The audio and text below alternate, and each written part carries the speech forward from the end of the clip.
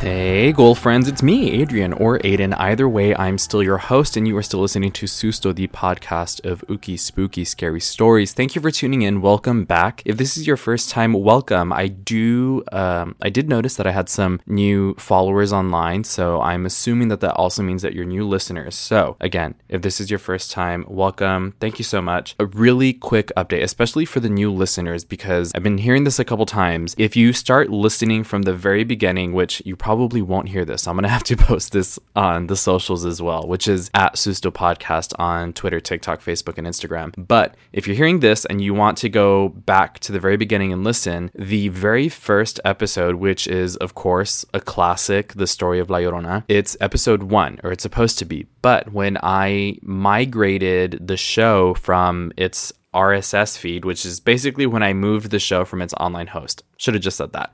The first time that I did that episode got lost, or I don't know what happened to it, but I noticed that it wasn't on the feed, so then I had to go put it back. Now it's between episodes 11 and 12, but it's listed as re-upload episode 1 La Llorona. So if you'd been wondering about where episode 1 is, or if again you're planning on going to the very beginning and listening to them, which if you're doing that, thank you so much. It's a lot of content to go through. I know the episodes are shorter than some other podcasts. I listen to podcasts that are sometimes 2-3 hours long, but I listen to them in chunks. Either way, thank you for doing that. Super appreciate it. Speaking of thank yous, I need to give a big thank you to all of my patrons for the month of June, which also, happy Pride Month. I want to give a huge thank you to all of my patrons. That's patreon.com/SustoPodcast. That's going to be Dottie, Anna, Desiree, Monica, Jeannie, Cami B, Laurie, Karen, Julie Ann, Amanda, Angelin Co, Sam, Josette, Victoria, D, Eva, Mario, April, Luther, Alejandra, Sadie, and Liza. Thank you all so much for your continued support. I say this in the letters to you when I write them, but I mean it every time. It means so much to me. Doing this show is so much fun, and it's a passion project of mine, so of course I would do it without my patrons, but you all make it that much more worth it and that much more fun, to be honest, because I get to do extra little things and send you goodies every now and then. So again, thank you so much. I will say about this episode, so 2 things.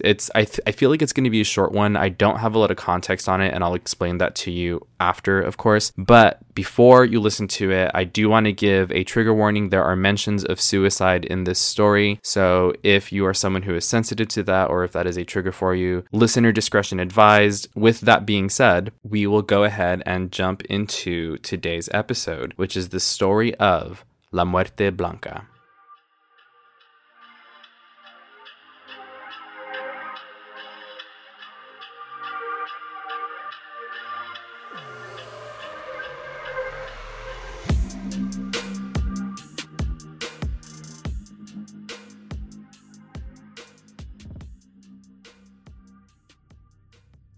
It all started earlier today when a friend of mine burst into my house and slammed the door behind him.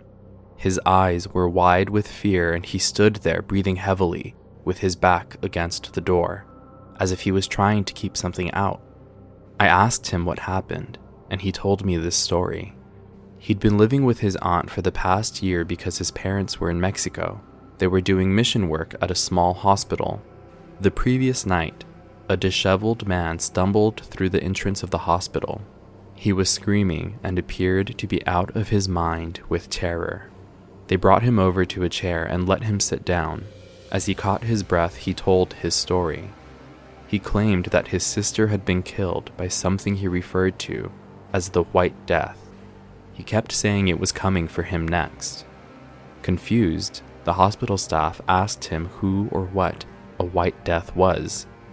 With a look of fear on his face, he said that La Muerte Blanca was the White Death.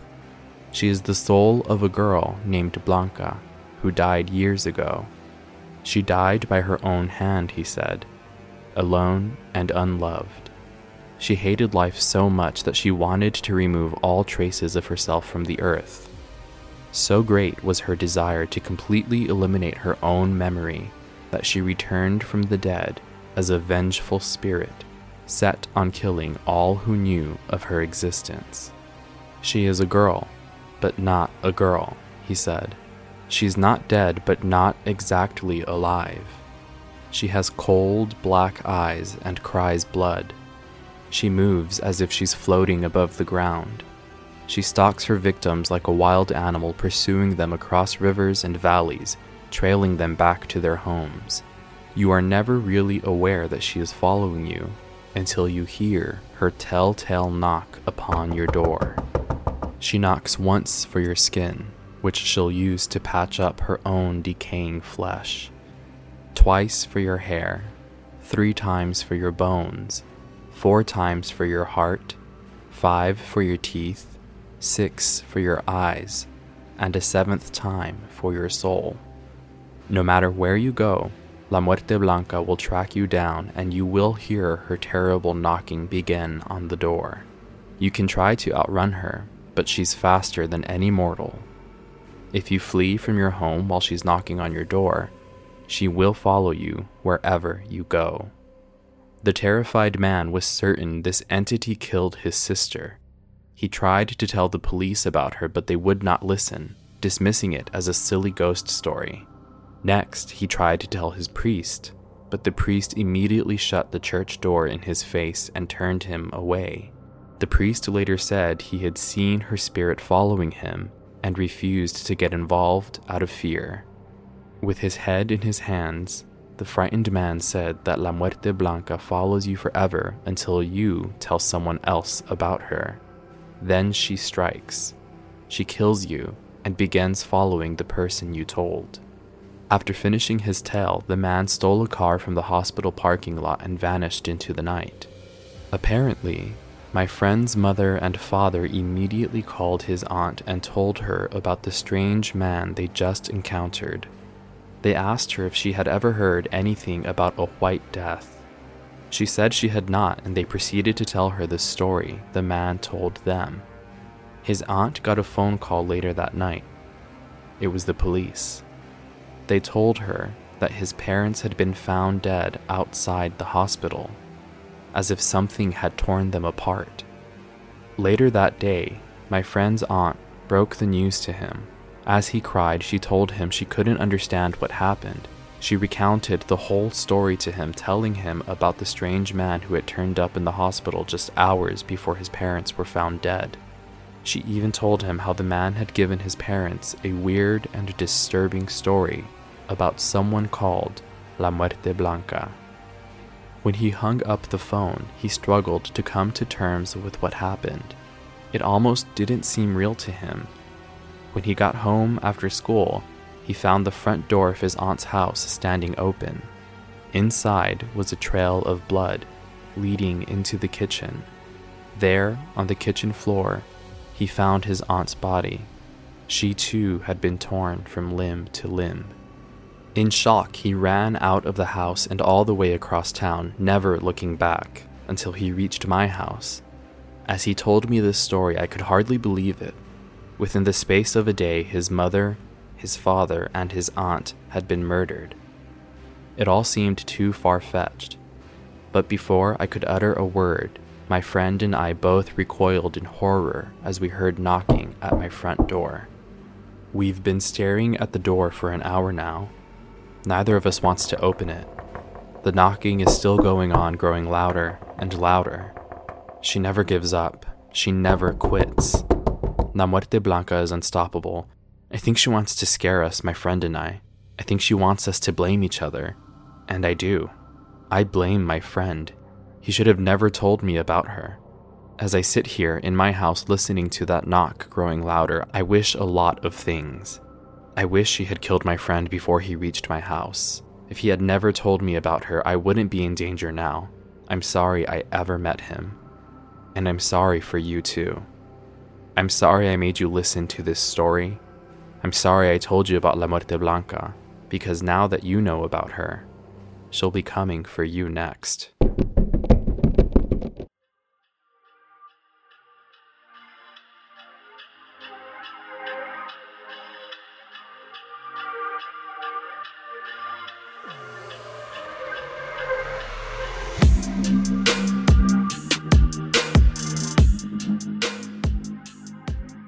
Okay, first, let me just say sorry. this idea of an evil entity or spirit or whatever that just plays tag basically with people. You know what it is? And I'm going to show my age again here. It's one of those chain emails. Like, if you don't send this to 15 people, you're going to miss your car payment for 3 years or something like that. It's definitely one of those things. And we've seen movies about it, like that It Follows. It's in the title, It Follows It, and which I've actually never seen that movie, but it's very chain email, text chain, woo-woo, superstitious. You have to, which I understand why people, I guess, would do that now, because let's just be very honest and very real. If you are on the internet and you are posting stuff, if you are consistently posting stuff, the ultimate goal is become rich and famous. Even if we don't, at least that's how I feel. And obviously here I am, making content because I do love it, but who doesn't want to be rich and famous? I know some people are not built for it, but sign me up. And it's very that. So that what I'm trying to say, follow me, is that I understand why people would make that kind of content now, because pretty much anything can be monetized. If you get enough views, enough engagement on something that you post online, I'm getting there slowly to my point, is I don't understand why people used to do that in emails. Because with an email, it was like, if it got sent to 15 people, then yeah, cool, the chain would keep going. But the initial sender never didn't get anything out of that. There was no engagement. There was no, you know what I mean? So I'm like, why would people send those? Anyway, but why is the vengeful? Well, I mean, we know her motive. She doesn't want people to know that she exists or ever existed. I think this is a great story, and also I did get this story from a website called Scary for Kids. So this is actually a website that I've seen before, and it's a website with scary stories. It seems that it's supposed to teach kids about grammar and storytelling and whatnot, but I did go in and change a few things here and there. This will all be in, of course, the Susto Google Docs and Patreon, but I felt like this was a very quintessential around the campfire at the slumber party, the overnight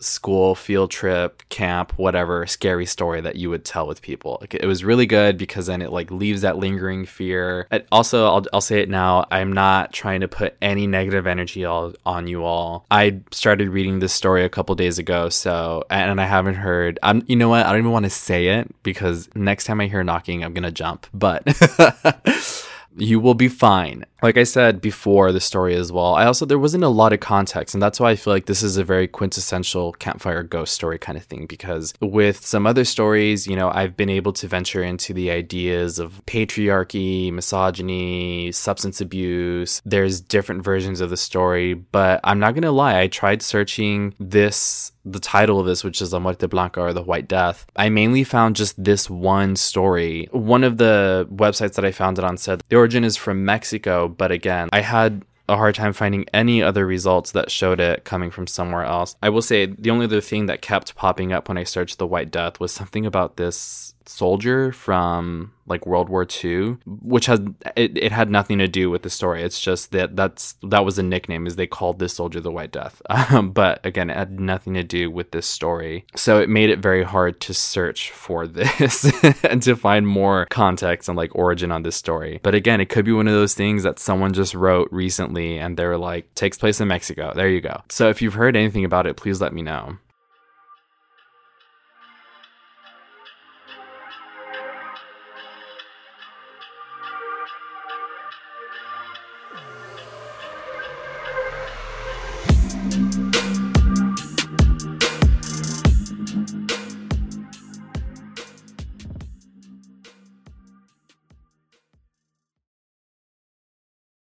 All right. I mean, like I said at the beginning of this too, I felt like it was going to be a short one. Thank you all so much for listening this episode. Again, if you are wanting to go back to the very beginning and listen to the episodes, episode 1 is embedded between episodes 11 and 12. So if you just scroll down and you look between those two, it's going to be there. I promise. It just got shifted when I moved online hosts. And if you are going back and listening from the beginning, thank you so much. I really appreciate that. And I hope that you notice the growth and how much I have put into this episode or into this show from the very beginning. Anyone who just started following and just started listening, thank you so much for joining us. Pull up a chair, grab a hand, we'll start the seance. If you want to follow along for any and all updates on the show, you can do that by following at Susto Podcast. Once more, Facebook, Twitter, Instagram, or TikTok. If you have your own scary story, video, audio recording, whatever it is, or a picture, and you want me to share it either on the show socials or on the show itself, you can do that by sending me a DM on the socials. You can also email me to sustopodcast@gmail.com or leave your story in a review if you are able to type out a review, depending on where you're listening. If you haven't listened to the last episode, which was Letters from the Beyond Part 2, I really love doing episodes like that. It was so fun. I love hearing from you all. So please send me more so I can do more episodes like that more often. You know what I mean? Once again, thank you so much to all the patrons. If you're interested in signing up for Patreon, you can visit patreon.com/sustopodcast. Check out all the tiers and all the perks that you can get from becoming a patron. And I will leave you with that and tell a friend. Bye.